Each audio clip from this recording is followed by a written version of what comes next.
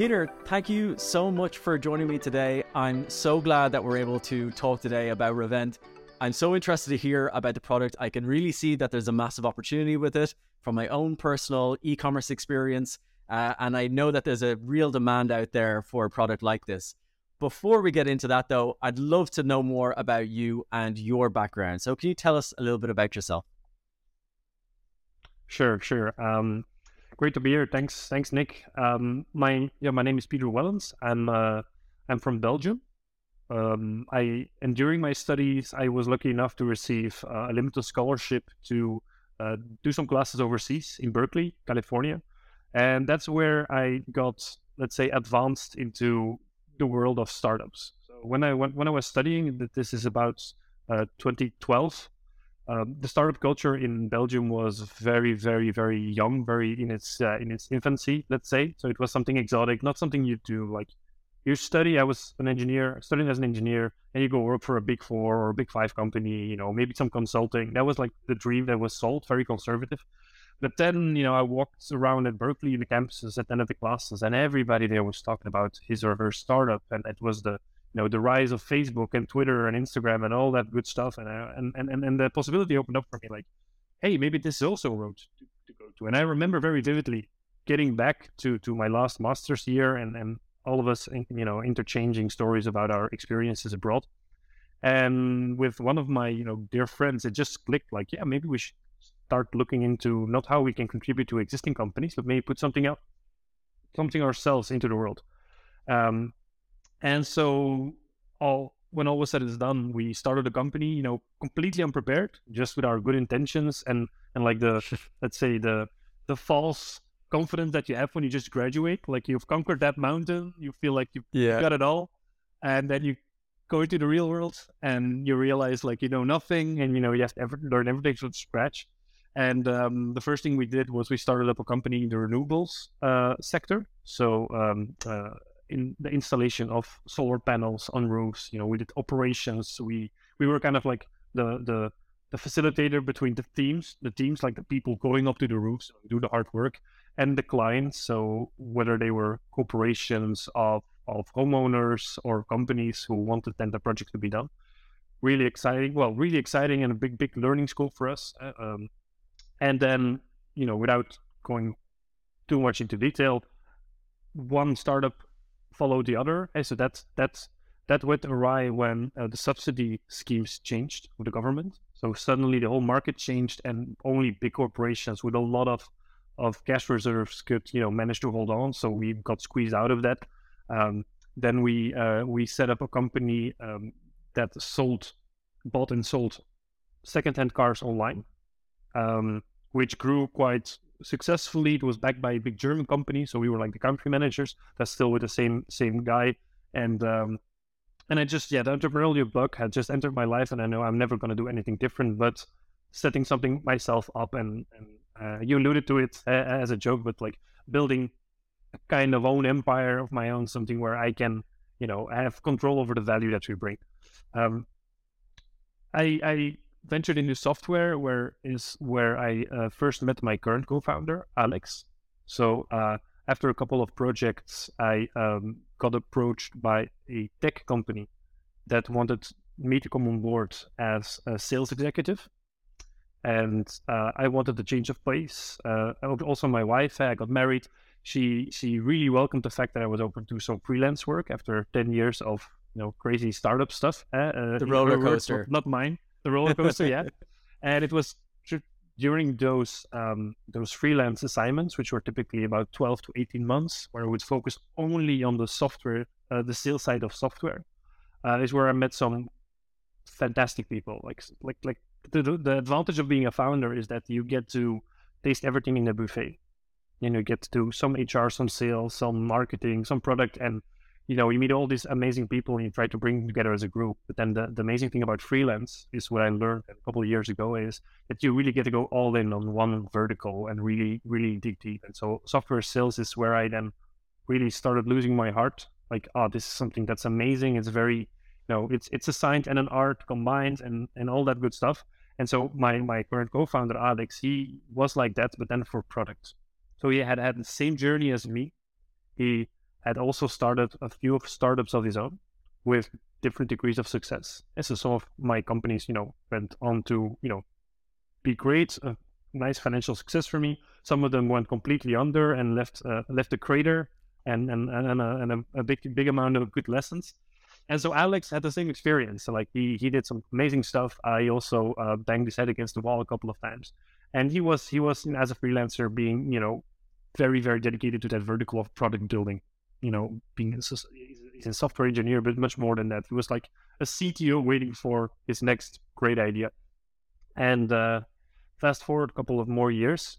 So by that time, we were already split up in other projects, but we always kept, good conversation because we're both incredible nerds. And so everything about nerd culture just brought us back together. Like, hey, did you see that? If you played that game, did you read that book? Did you watch that movie?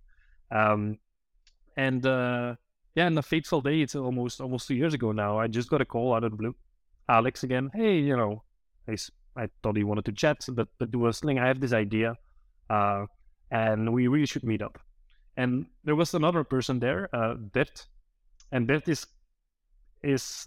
someone I look up to a lot. He helped me when one of my companies, went through a very tough time where we had to make a decision. It was a social media company that I founded in 2015.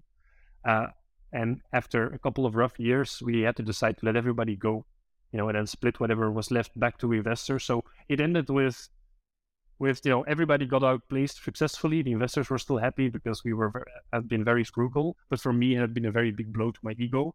And not just the ego, but just been mentally pretty tough. And Bert was an entrepreneur I looked up to at the time, and he helped me. Like he was there, he talked to me, he was in my network, and as it stands, he was the one that actually got me the assignment where I worked with Alex for the first time. And it was him again, I learned later, that had told Alex, hey, Alex, you have this new idea. Maybe you should get Peter involved. So I met up with Alex. Beth was there as well. And he actually was kind of like a matchmaker. He said, listen, Peter, I know you're in love with software sales. Alex, you have this amazing idea in building a new product for the e-commerce industry. Like, I think if you guys work together, this might really be some fireworks. And then as an exclamation point, he says, I want to be your first investor. So it was almost, the perfect cocktail of what you want. We were both a little bit battle hardened. We knew what we wanted, what we didn't want it. And Beth was there to say, I'm a seed investor. So after convincing my wife, because it was back on the roller coaster, it took a couple of weeks, talking about it. Alex, Bert, and I made a pact saying, okay, we will also put money into it. So I put nearly all of my savings into Revent. Alex also, invested a considerable amount. Our agreement was, let's not make the mistakes that we made as first-time entrepreneurs, which were nearly all connected to product market fit. Before we actually set up the company, let's do a good series of interviews, like open-ended, like non-limiting, like with people who we think have the problem that we see in the market. So we ended up talking to 10 of the biggest e-commerce companies in Belgium, in our home market, and just, laying out some hypotheses and just, prying for, is there something we're building here? And as it stands, almost half of them became our first users. So, and some of them even on the spot said, if you're building what I'm thinking you're building, let's do it. And so, if you don't mind, I'd love to tie in the origin story of what Revent actually is. Please. Yeah. So credit where credit is due. This is 100% Alex's idea. So it was his idea, and I was very honored that he came to me when it was just an idea, and then we started building it together. And so Alex, you have to know, I already told you, he's a product guy. He's really love with building good software that just works and solves problems. But he was in a position where he was facing the same problem week after week after week, to the point where he couldn't sleep at night.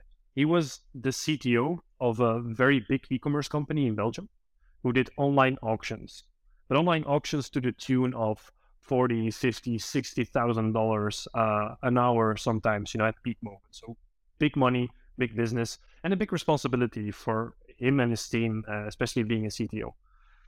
And so what would happen is something would go awry on the front end of those websites. So on the back end, there's hundreds of tools running, like New Relic, to name a few, to name one, that will look at your infrastructure, look at your uptime, look at your hosting is in order. So that's all taken care of. But on the front end, like, is there a button that accidentally changed color because a designer did something he shouldn't and people can't click add to cart? Is there a payment system down which causes not all customers, but some of them to not being able to pay and then out of frustration just go to the competitor or just leave? Or if you're lucky, file a complaint. Like, that stuff would happen on a regular basis. And when it did, his sales and marketing colleagues, so the VP of sales, would stand at his desk, angrily, beating his fist on the table, being like, hey, we missed 160,000 euros of revenue because since Friday, this is happening and we only just now learn about it. Like, this is your thing to solve. How come we don't see it? And Alex, after a couple of those instances, he realized, like, we have 2020 vision on the back end of our website, but we were practically blind in real time on the front end. Because sure, you have Google Analytics and you have other tools, but they're all based on at least data that's at least 24 hours old. Yes. And even then, you need somebody full-time to look at those dashboards, build those dashboards themselves, set up notifications. It's quite a specialist job, and not everybody wants to do it, can do it. And especially the real-time part of it is very, very, very, hard to do, or very, very tedious to do.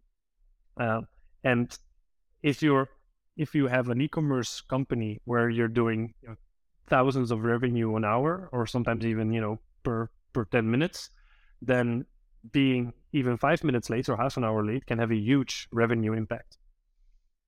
All that to say, this was starting to tarnish his reputation, tarnish his position, and he was like, okay, enough.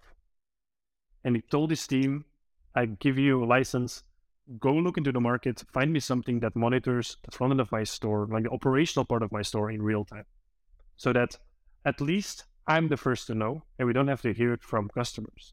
Because that interesting statistic, in e-commerce, on average, only 1 in 13 users that experience a problem actually reports it. So that means for every issue that you see through your users, 12 of them have already churned, never to come back again. So that's revenue you've lost forever. He went to the market, and as you probably can predict, talked to a lot of vendors, but nothing seemed to scratch that itch that he had. And that's when he came up with the idea, listen, Bert, the guy I had mentioned, he's has a lot of success in the data observability market, but on the industrial side, he says, I got to talk to Bert because we have to make this data observable for e-commerce. And he talked to Bert, and then came the idea, I just have to build this myself. That's when I joined the conversation, and we were sitting there on that fateful day in the restaurant, and he explained, he told me the story that I'm now telling you. And we talked to 10 companies in the course of a couple of months, and just realized, like, this is a problem that most of these big companies have. They're either it's an unknown, like they don't know they're having this problem, which was sometimes a challenging conversation, or they know and they just say, yeah, it's the cost of doing business, which was also something we heard a lot. Like, oh yeah, lose a couple of €1,000 here, a couple of $1,000 there. That's just the cost of doing business because you can be anywhere at once. Or somebody said, this is a dream come true. If you can build this, like I can forward this directly to my agency and they can deal with it. Because now there's so there was those were like the 3 kinds of feedback we got, and then that was enough for us to take the leap. And then to let's say make the circle round to today, that was January last year. And then 2 months, 2 months of talking to customers, really making sure we're not crazy, not talking to an echo chamber. Then we're like, okay, let's just take the leap. So I quit my freelance project. Alex also quit his job as CTO at the company where he experienced a problem. We set up the company in March last year, and we both started full time with our own money, so purely founder funded. There was no investment at that point. There was no seed at that point. Only bit. So okay. The guy, hey, we joined us together. But he was CEO. He's CEO of TimesHere, which is a data observability company, but for the industrial sector. So in no way a competitor, but a very, very good advisor to us. It's on all things strategy and also what kind of people do we have to talk to? Like how does data, how is talking to data scientists, data engineers? They're very, there are different breeds. There are people who are very particular and fantastic to talk to, but you have to know what triggers them, what doesn't.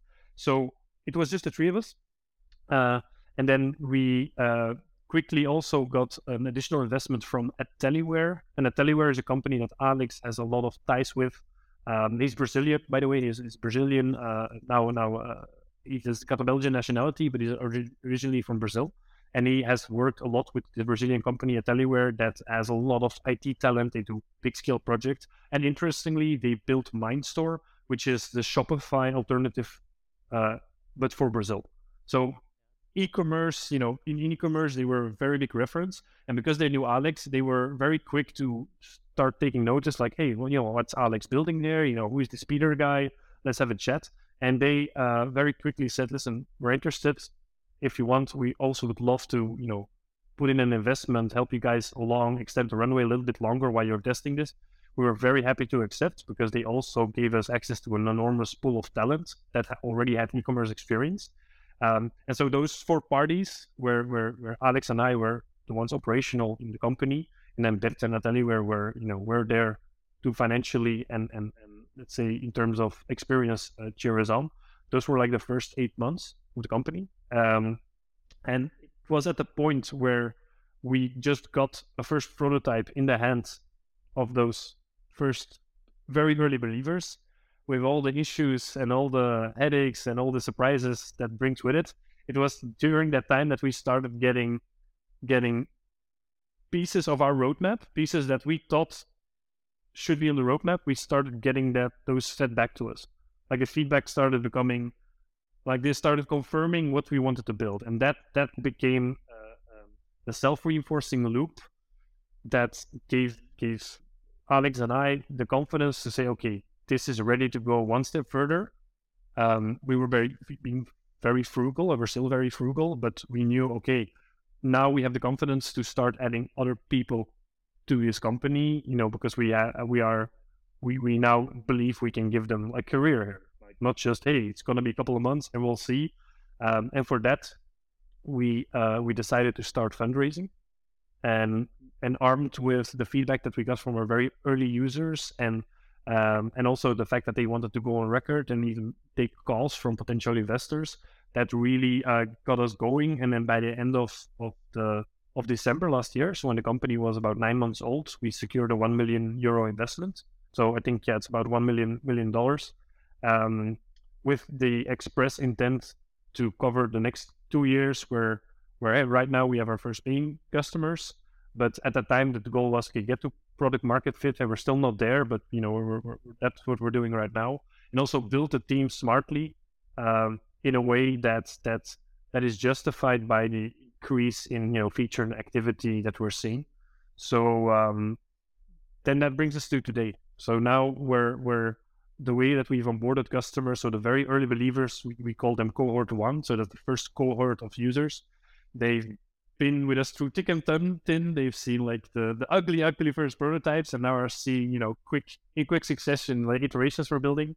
And we had the second cohort that we were managed to onboard due to all of the PR buzz we got from a fundraise, which was fun. So actually, like some of the very big companies in Belgium that we had been courting, but they didn't give us a time of day because we were the so many startup that asked for their attention. Those started to pay attention to us now that we had some serious investors on board. And so now we're in a luxurious position that with the third cohort that we're onboarding, we can really be very selective. We now know, okay, these are the kind of companies where we add value. These are the kind of companies that we know we can help. And so the e-commerce companies that we're signing on right now are the ones that really have to validate all of the learnings that we have done so far. And a public launch, so a launch where everybody can just sign up, get a free trial, and then continue from then on, is something that we foresee, in the summer of this year. So my CTO has expressly forbidden me to put a timestamp on it because, of course, it's his neck that is sticking out now. But the good thing is that for the companies where we see good fits, we're able to give them a very generous free trial, and it's a very fun way to build a company. There's so much to unpack there, but I want to jump into one of the points here, which you're talking about this cohort approach to early customers. Why did you take that approach, and what does that kind of cohort structure look like? For example, if I'm in cohort 1, is my experience of the product, and we'll get on to what the product is like as well, but is my experience of the product very different to somebody who's in cohort 2, etc.? Right. Yes, the experience is different, on a number of levels. So the first level, very obviously, is the earlier the cohort, the rawer the version of the product they got. But we offset that with giving them a much longer free trial. So they have also the earlier the cohort, the more we ask for feedback moments. Like some of the first cohort companies, but now it has simmered down a bit, but we would be speaking with them on a weekly basis.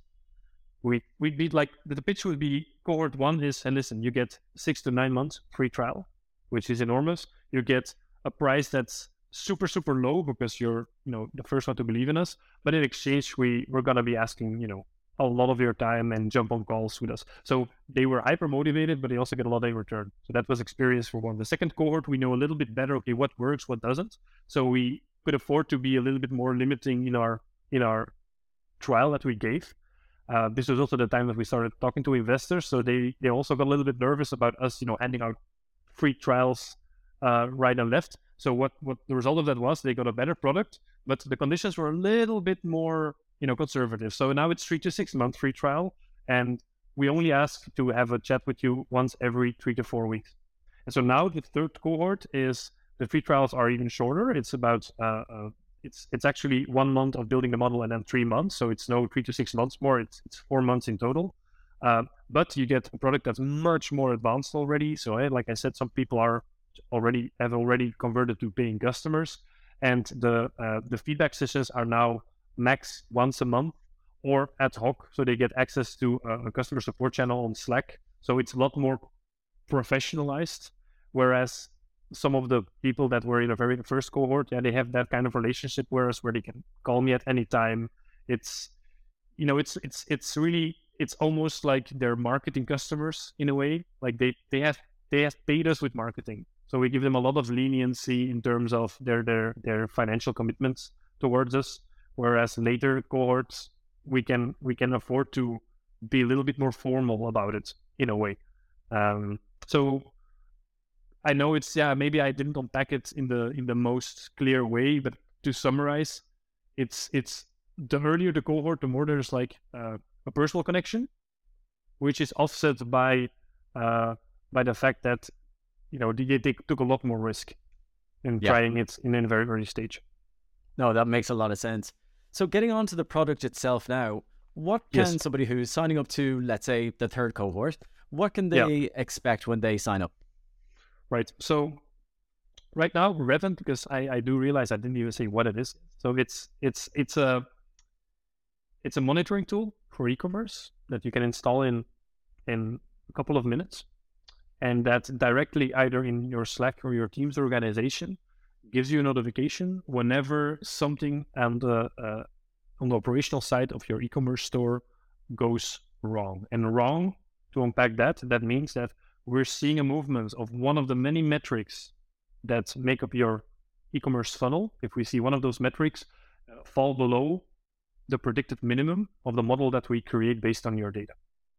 And we do that in real time. So as little as every 5 minute increments, we keep track of your data. As a metaphor, we've been compared to like a guard dog or a smoke alarm for your online store. We're not the completely horizontal tool that's going to tell you up to attribution level, like, hey, these are the 10 things you have to do, and we think this is no. But we are the smoke alarm that is going to be the first thing to notify you when your add to carts that are supposed to be at 50 are now at 5. Or when your add to carts or when your payment page or your product clicks, that's a recent example we had.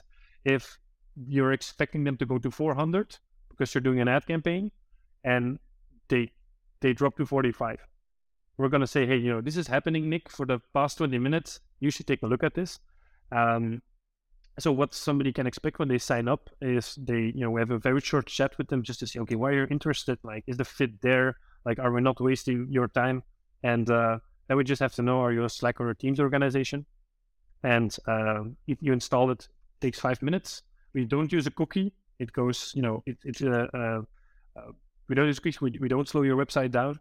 And then once the tracking is set, it takes about 3 to 4 weeks for us to just ingest your data, and it's purely 100% safe, GDPR checked, all that good stuff. Our legal team has had a blast, and now we can finally afford to pay their invoices.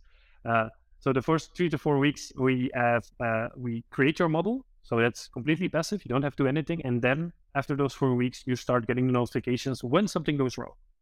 And what we've seen now, what we've learned, is that in the first couple of weeks, you might get some more notifications where there's false positives, where we catch something or like, oh, is this an issue? And then you have the opportunity to say, yes, this was an issue, great, please give me more, or no, this wasn't an issue at all, you can ignore this in the future. And the more you do that, the more our model, auto-corrects itself, and every relevant account or every relevant model becomes a model that's completely tailored to your e-commerce store. And that's when we're seeing, like, for some of our customers now, they would have 1 or 2 notifications a week, but it's always something that requires their attention.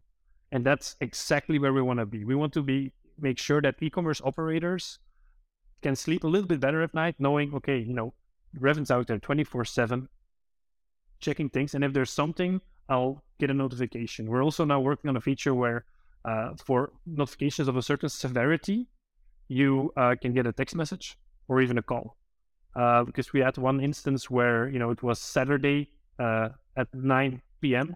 and the person who would get our messages, was at a restaurant, and he luckily had his phone with him, and he had then the Slack notifications coming on his home screen.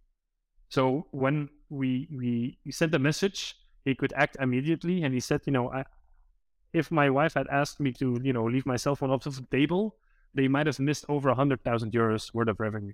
So I was like, damn, that made us think, like, we got lucky, like, we did our job, but how can we help even better? That's maybe by having some kind of SLA where we say, okay, above this threshold, you're going to get a call, we can call you in the middle of the night or not. So long story for a short question, like, if you're in the 3rd cohort, you can expect to get access to that for at least 4 months. And afterwards, you can, there's no credit card required. The only thing we ask you is, like I said, we'd ask for 1 or 2 sessions of 20 minutes where we have a chat and just know, like, hey, is this working for you? Are you getting any value out of this? Which helps us fine tune and smooth out some of the rough edges before we launch publicly and open the floodgate, so to speak. So we have a waiting list now of about 150 companies, which it's amazing. Very happy about that. But with this cohort approach, that's also an advantage. We can be quite picky because we obviously want to choose those companies where we feel, okay, they have a heart for e-commerce. They're primarily D2C focused. And we take all shapes and sizes. But if you have at least 100 transactions a day, that's when we start seeing the model become very valuable. If you're below that, it's harder for us to create a model. If you have 5 transactions a day and the next day you have 10, then those are incredible increases in terms of percentages. And because we build a statistical AI model that can go a little bit crazy with low numbers, but once you are let's say 100 transactions a day and up to 10,000 transactions a day or more, then the modeling that we do can really provide value and give you that 24/7 watchdog experience. For Revent customer, they're basically, it's being integrated with Slack, it's being integrated with Teams. Do customers also have access to any sort of panel or dashboard where they're able to set limits or ingest, select the data sources for ingestion into the data model, or how does that work? Well, you're doing exactly what we love. Like, you're feeding our roadmap back to us. So at the time, the dashboard now is in beta, so a number of our users are testing it, and that simply gives you the opportunity to observe what kind of model we've built. So the upper bound, lower bound, and where the actuals were, and when we have notified you, like historically. So that's not released to everybody yet, but I think by the time somebody watches this and see this, you can safely assume that the dashboard will probably already be there. I hope my CTO won't kill me for saying that. In terms of controlling the data ingestion points and setting your own thresholds and own limits, that's something that's also on the roadmap. That's one of the feedback points we got on the most. Like, people want to set their own sensitivities and their own warm-up time. And with warm-up time, I mean, how long does something have to be problematic before you get a notification? And we see, like, for bigger stores, they want to know something the minute it goes wrong, because a minute can mean hundreds or thousands of revenue. And for, let's say, scale-ups and up-and-coming stores, they have told me, something can go wrong for half an hour before it really becomes a problem. Because if it's less than a half an hour, we probably catch it ourselves, because they're so lean and mean and they have such good overview. So to answer your question, if somebody signs up today, which is like the 15th of February, and the dashboard is not yet integrated into the product as is, but you can become a beta user if it's something that you require in order to start a trial. But I expect this to be released in the next couple of weeks or months. The dashboard at least, and then the adjustments that you can make yourself. That's something for the following months as well. Outstanding. So for the company, you were mentioning the different kinds of companies that are using Revent, and you've got smaller e-commerce players, you've got very large e-commerce players. Who are the users who are using it? Who are the consumers of the product? Yeah. Well, that was something that we had a lot of hypotheses about. And so we tested it by splitting up our outreach list into 3 personas that we thought would be the users. So we thought, listen, we're going to talk to CEOs and owners of e-commerce companies. That's the first group. And our hypothesis there was that either want to know it themselves, like where are we losing revenue, where are we, potentially losing customers, and they might then delegate it or give it to the people in their company that they see fit. The second group was marketeers, digital marketeers, but in particular performance marketeers, and that's because it's a job title that a lot of people in Europe and also in the States we see use, and it really encapsulates those people that have both a good eye for marketing, like copy and creative, but also a very deeply analytical mindset. Because the performance part is, they know how to run experiments, they know how to work in analytics, they, know how to interpret data, they don't run away from a spreadsheet. So that was the second group, and this was really on the operational level, on the operator level. And then the third group, which was kind of our dark horse, was the head of data or head of analytics. So the pure play analytical people, because we thought, like, in some of these companies, our hypothesis was they might be the people who get brought in when an issue is spotted. Like, you see, you're a marketeer, you see an issue, and you think, listen, I've got to work on this campaign. I really can't be bothered diving into this because I'm simply have too much on my plate. Sharon from data, she'll probably handle it, so I'll forward this to her. So we thought maybe we can shortcut that by also taking that persona. So we took quite a scientific approach to it. We did outreach to all 3 of the personas. And as a result, what we saw is that we're able to really work well with the head of data persona for now. That was a surprise because for us it was the dark horse. Simply because of their analytical mindset, and they also are very appreciative of the fact that most of the issues that get notified or get remarked by Revent are issues they can handle, but they are able to then say, oh, this is not my problem, and they can safely give it back to other colleagues, whereas normally it's the other way around. Normally they get a lot of issues, and then they have to say, okay, no, this is not something for me, this is a false positive, this is a non-issue. So we're taking work off of their plate by giving it to them directly, and they can do the filtering instantly without them being bothered by other colleagues and making them feel like they're not good co-workers. For the marketeers, we've had some interesting results, but I'm going to be honest there. We we feel like the dashboard and the reporting features that you mentioned earlier that are now in beta and are working will really need them to give value to the marketeers, because they're often already pretty well versed in everything they have to do a great job, but they're mostly interested in looking at their performance historically, even if it's just a day back or a week back, and then creating insights based of that, and also reporting to their superiors or to the other teams. And right now, the real-time aspect of Revent is something they enjoy, but it doesn't translate in them it doesn't translate in impacting their day-to-day. So the reporting really is going to help with that, or the dashboard. And then the first group, the CEOs, the founders, they've been extremely helpful, but mostly from the point of delegating it quickly. So they've been a good gateway to then either the head of marketing or the head of data.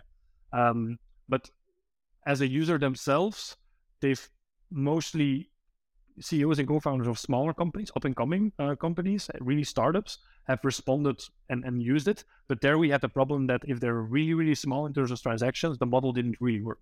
So as a target group for us, they're most relevant when they're CEOs or co-founders of a pretty big e-commerce or like already pretty established e-commerce company, because then they get us to the right person and there we add value. Whereas for a smaller e-commerce company, again, we are thinking about how we can add value there, but with the current product, like the real-time monitoring, it's right now a little bit dependent on how much transactions you have. I see. When it comes to your team now, you were talking about how you're now able to bring people into the company. How big is your team now? Right now, we have yesterday updated our teams page. So I noticed by heart. 1, 2, 3, 4. Yeah, so it's me, and then it's my CTO Alex, and we have 4 people on board now, with the 5th coming. So in total, it's 6, going on to 7. So yeah, it's a big change from the 2 of us last year.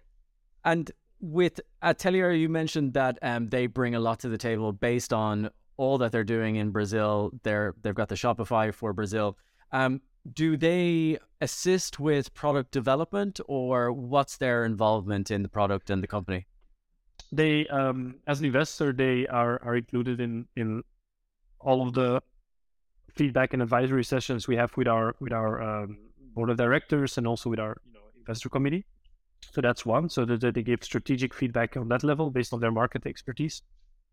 On a product level, they have like a big talent pool. They have a lot of people working on projects, and so some of the people on our team come from their pool. So they work, they're Revent employees. They work on us, but they've helped and facilitated enormously in shortening that recruitment process for us, which is right now, I can only speak for Belgium, of course, but it's hard. It's very, very hard to find great people. Like there's a lot of great people out there, but they're very well taken care of. They have excellent jobs. So, and the people we want, we often have to steal away, which is not it's not my favorite thing to do. Like I love everybody who works with us, and I'm very happy that they're on board.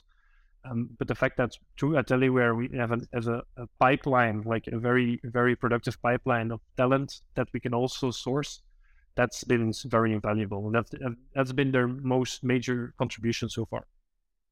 Excellent. So then you're talking about stealing talent, and you're trying to get people from all these big talent magnets that are out there, and I'm sure we could name them, but we won't here. But when you're trying to attract talent and you've got this investment, are you looking to grow the team out further over the next 12 months or so, whatever's left in this sort of period of runway, or what's your plan there? Well, the plan is to grow the team internally first. And what I mean by that is we have some key people now on board I'm very happy about. We really want to develop them or help them in their development journey. So one of the things that we hired for is the willingness to learn and specialize. We work with complex data models. We work, with a SaaS that has to be that has to make something very complex, very simple to use. So user-centric design is very important. And so we hired for people that were obviously good at what they're doing, but also very open to deeply specialize further and, having. And so we're going to invest in trainings for them, exposure to people in our network so they can, be challenged, give them more on their plate than they can handle, but in a way that they're well supported. So investment in culture is also something that we've discussed, even though we're a very young company, because the advantage of all this not being my first company is that I've learned a very, very valuable lesson that the best source for attracting talent is making sure that the talent at your company is super, super happy. There's no substitute for people being super happy where they work. And because we right now have a good core team where we can, at least I think for the next 6 months, I don't foresee any more hires because we have a clear vision. We want to convert the users we have, make them happy or learn why they're not and make adjustments, and then open the floodgates in the summer of this year and be sure that we're poised to take on, what comes our way. So the next hires I foresee, now that our tech team is as good as built for this stage, is once we figure out what works in terms of marketing and sales, is to grow it on that end. But short answer, for the next 6 months, I think we're good, and we're going to mainly invest in the happiness and comfort and productivity of our existing team so that they are the billboard for, how it is to work at Revent. You raised money during a period of time when money is not so easy to come by, much more difficult to come by than it was 12, 18 months ago. What would be your advice to other founders out there watching this about raising money in the current climate? No, you're in luck because I gave an interview about this exact question last week in the Belgian to a Belgian journalist. My advice is, don't kid yourself. It is harder. I think be managing your own expectation is the best thing you can do for yourself. So I would just say it's not fair. I think that's something you should know. It's not fair. I should have raised 3 years ago because this is way harder. It's not fair. No, it is not fair. And once you come to terms with that, you become much more grounded. Of course, that's not really a tip. It's more about mindset that helped us through it, because I had also raised in let's say the golden times when people would practically chuck money at you if you just said software and startup.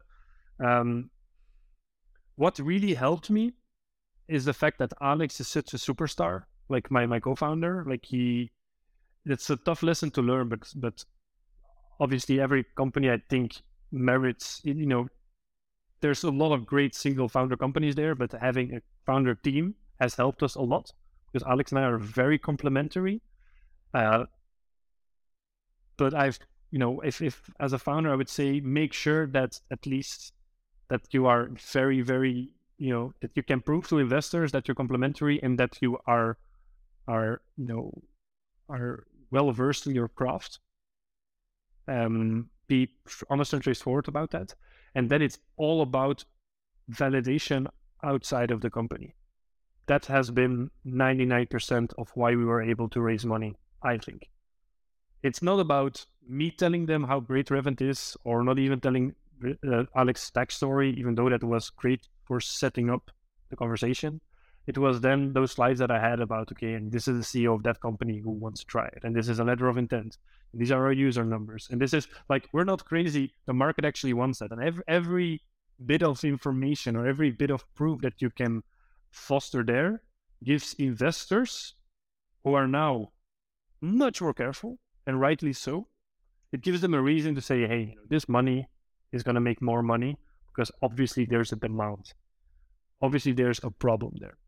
And that ties into, I think, the third tip I would give is be prepared to be very frugal and be proactive about your frugality. In this time, it's hard to raise money because people find it hard to give money to a project and then potentially losing it all, which happens all the time in startups. And the chance of success are very low.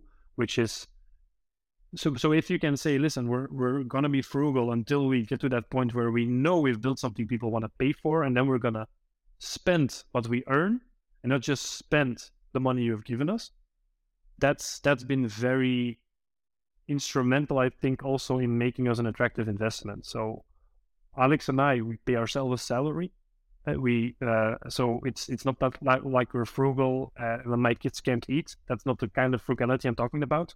But it's about not having the most flashy office from day one, not spending a fortune on new gadgets and new materials if your old laptop still does its job. Like I'm working on a 2015 laptop. Sometimes I curse at it. Sometimes I want to throw it out of the window, but it's fine 99% of the time. It's about making being a little bit Scroogey about every dollar you spend, until you know that every dollar you spend brings in 3 more. And that also ties back to what I told you about team. So obviously it's inspired because we want to make our people better, but it's also because we have that frugal mindset. Like I could hire some people for marketing and sales and make my life a lot easier, but it's a gamble right now because we haven't unlocked that magic formula where we know this is exactly the person we want to help. So to sum up, change your mindset. It's going to be hard, and it's good that you know that.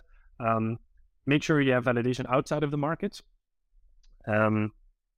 Be frugal, or at least tell people how you're going to spend their money. Be careful with the money. And then I think the 4th point I made was, if your team is complementary, that's something that investors, in my opinion, love to see now, because they say that they're risk investors, but they want to de-risk as much as possible. And if they see, okay, this person really loves sales, this person really loves product, and they have a track record to prove it, great. And if you don't have a track record to prove it, if you're a first-time founder, it might be a little bit harder now. I think even harder than what we have gone through. But then the validation from the market part should be your main concern. That's excellent advice. Thanks so much for sharing that with the audience. My pleasure. We're coming towards the end of the interview, but before we go there, we talked before the call about maybe a special offer for viewers of the show, and what maybe you could offer them. Sure.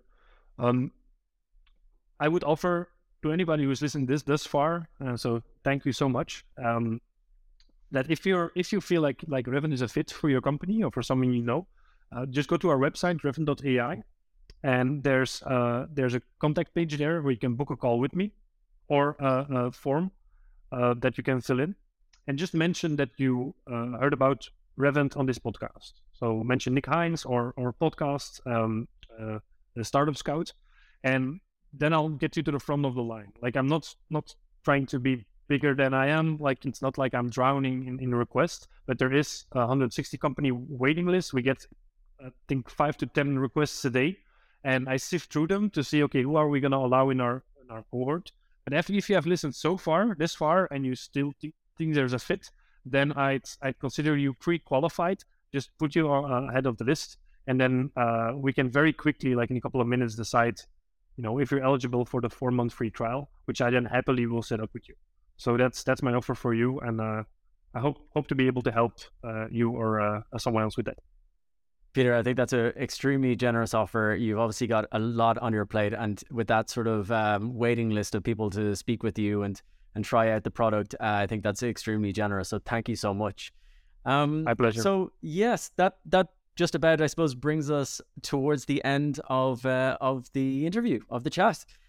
So with that, I'd just like to say thank you so much. Thanks so much for taking the time out to chat to us, talking about your product, talking about, solving a really major problem, saving companies hundreds of thousands, possibly millions one day in potentially lost revenue. You're obviously doing something pretty significant in the space, and I'm really excited to see where you guys go next. So I just like to say thank you very much. My pleasure, Vic.